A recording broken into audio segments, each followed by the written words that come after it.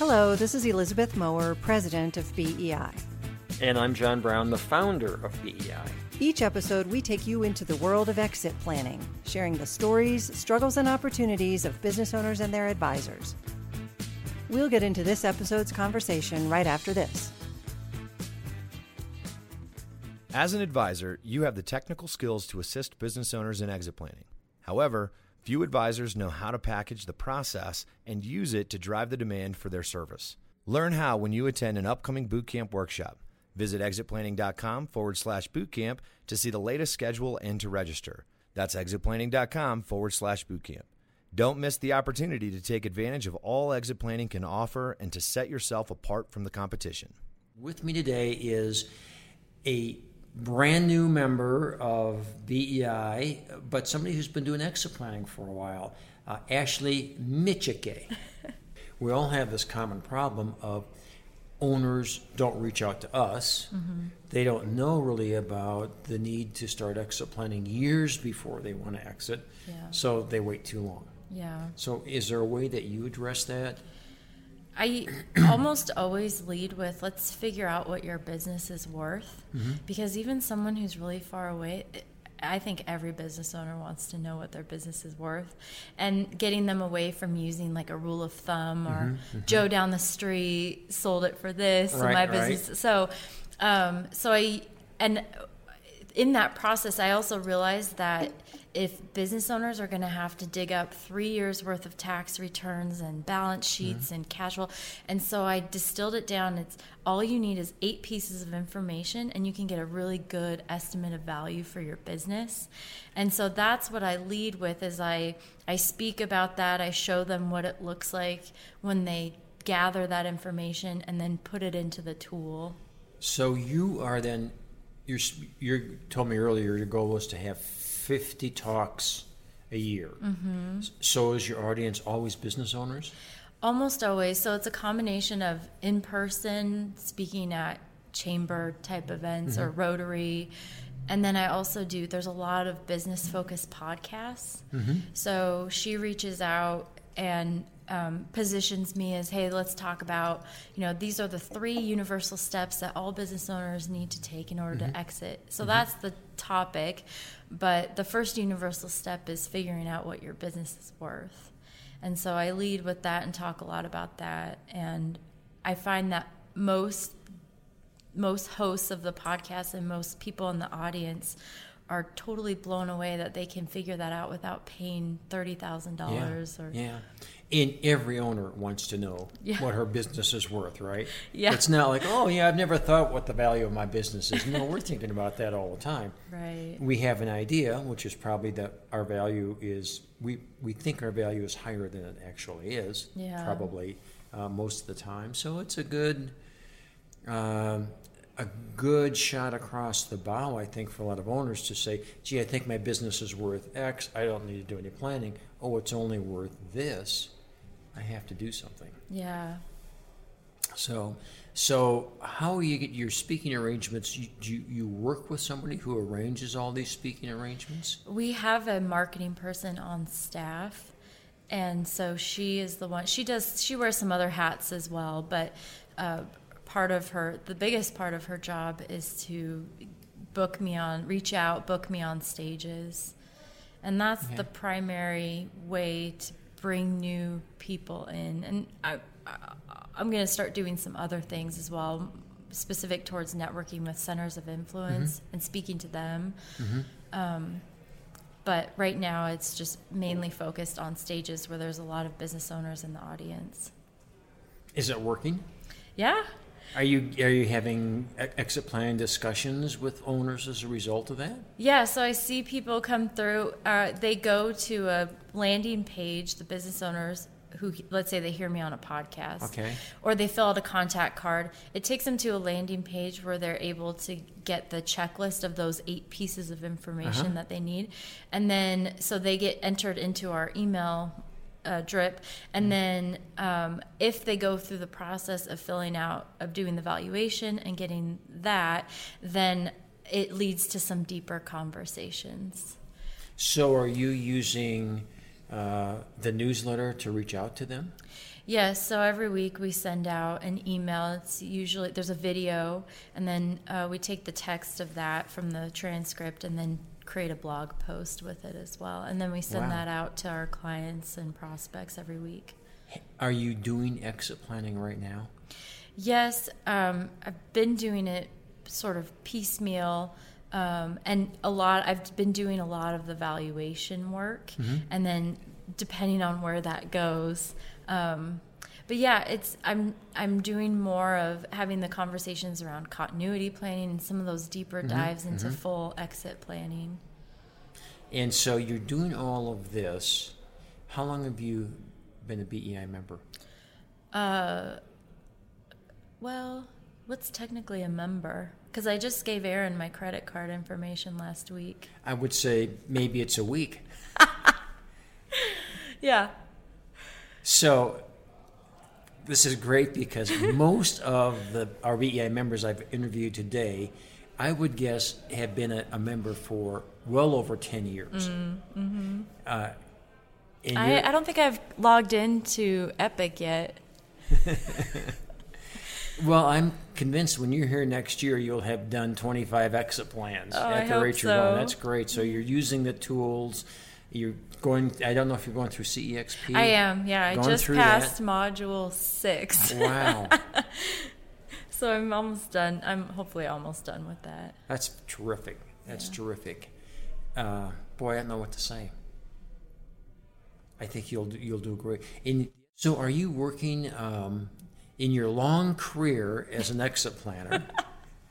Are you working with other advisors? Have you brought other advisors into exit planning discussions of how you can work together? Yes, in fact, there's a attorney that I've worked with for years and had a reciprocal referral relationship with. And non-qualified deferred comp plans are on my radar much more than they were, say, a couple years ago. Yeah. So I just talked to him this week, and I said, "Hey, Joe, do you do non-qualified deferred comp plans?" And he's like, "Yeah." And so I've known this guy for 12 years, and we're just now having that conversation. So the good news about coming into exit planning, I think, with a background and not being new to the industry and just having those connections existing, is that it's kind of more of just sort of retraining people on what you do. And I have to do that with clients too, because I have a lot of business owner clients who don't fully understand that I can do all these other things. I've only been doing your 401k or your personal stuff, but now I can, we can do valuations, we can do continuity planning, maybe we need to expand the suite of retirement plans and add a cash balance plan or something like that. Sure.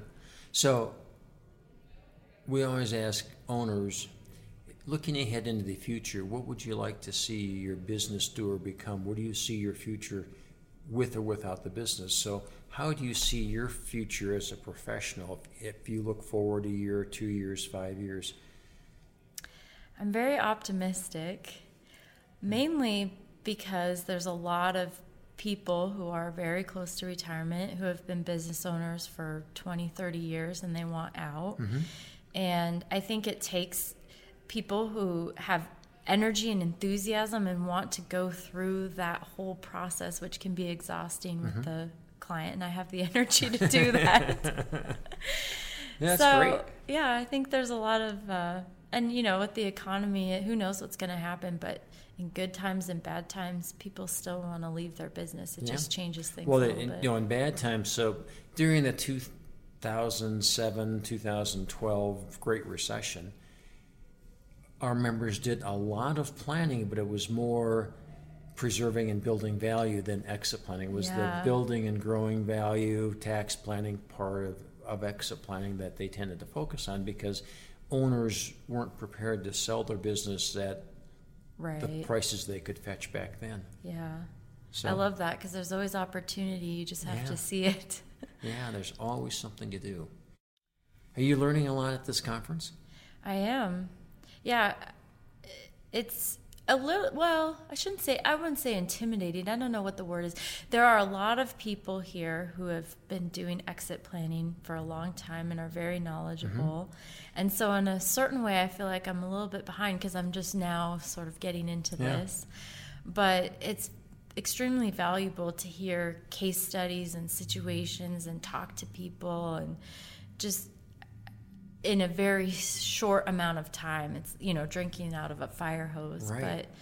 In all the sessions, I've had little nuggets of wisdom of at least. The key for me is I like to chase shiny little objects. So I have to dial it back and say, before I even go, I'm like, okay, I'm only going to implement 3 things and that's it. Nothing else. Maybe I should finish CEXP before I dive into this too far. Yeah, I can see that.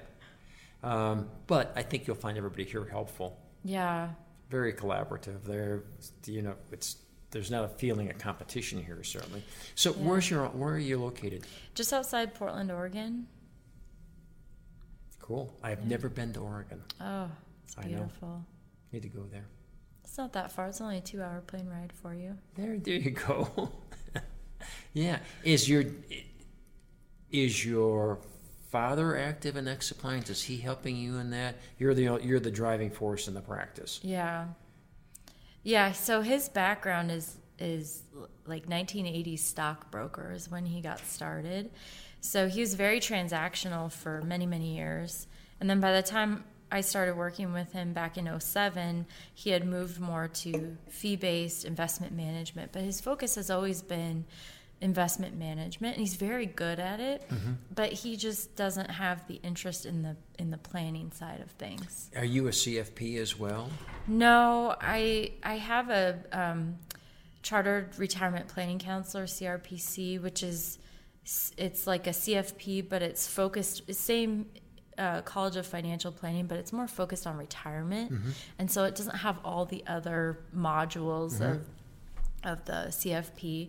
And then after I started consulting in 401k plans, I got the QPFC, which is a pretty in-depth designation for advisors who specialize in 401k consulting. So what's going to happen to that practice? I think they fit nicely together because a lot of times I'll still start the conversation and kind of get in through the 401k and it leads to other things. But because I think benefit planning is so important to the exit planning process. Right. And, a lot of times I find with business owners, they either don't have the drive or don't really know how to, maybe they need another $1 million before they can exit, but they don't see how the business is going to grow, or maybe they're pessimistic about growing it on the business side. So a lot of times we can kind of fill that gap with what they need for retirement and post-exit by pulling a lever, say, in the retirement plans, contributing more, starting a cash balance plan, like the non-qualified deferred comp stuff. I mean, those are all ways, and it's all interrelated. And I think that's especially true, you're right, for businesses where they don't see enough growth, but also for businesses that are just going to stay small. Yeah. They just, it might be a dental practice, it might be a personal services type of a practice where they're just never going to grow that much, but they can put a couple $1 million into a defined benefit plan, perhaps. Yeah. And so I think it's really that's a great background, I think, for exit planning. Yeah. Well, it's interesting, too, because where I am with our own business is we're at a sort of a pivot point. I kind of need to make this decision in the next couple of years. Do we want to grow and scale? Because that's going to mean hiring more employees. Or do we want to be more niche and focus on a smaller subset of clients, but going deeper with those clients versus having more clients, more employees, more. And so, I don't know. I'm not sure that I want the headache of... Well, and I always wonder about, for all the professions that we have here in BEI, what is the effect of artificial intelligence? What's the growing commoditization threat? And you may find yourself adding a lot of employees and doing a lot more work, but your fee may be less. Yeah. There might be a lot more competition out there. Yeah. And if you dive deep in, it wouldn't have to be exit planning necessarily, but it has to be a relationship-based area of concentration. Right. And it could be retirement planning, but I think exit planning is a much longer lasting relationship, or it can be. Yeah. So I think that would make more. If I was your age, I would focus on that. Yeah. Because I think the practice of law is becoming increasingly commoditized as well. So I can get a will on LegalZoom for. That's right. $69. That's right, and it can be pretty well drafted too. Yeah. I've looked at that stuff, so I think you're doing the right thing. Well, thank you for all that you're doing to support advisors. I'm happy to do it, and that's why we plan. Thanks for listening. Join us for our next episode. For more content like this, please visit exitplanning.com.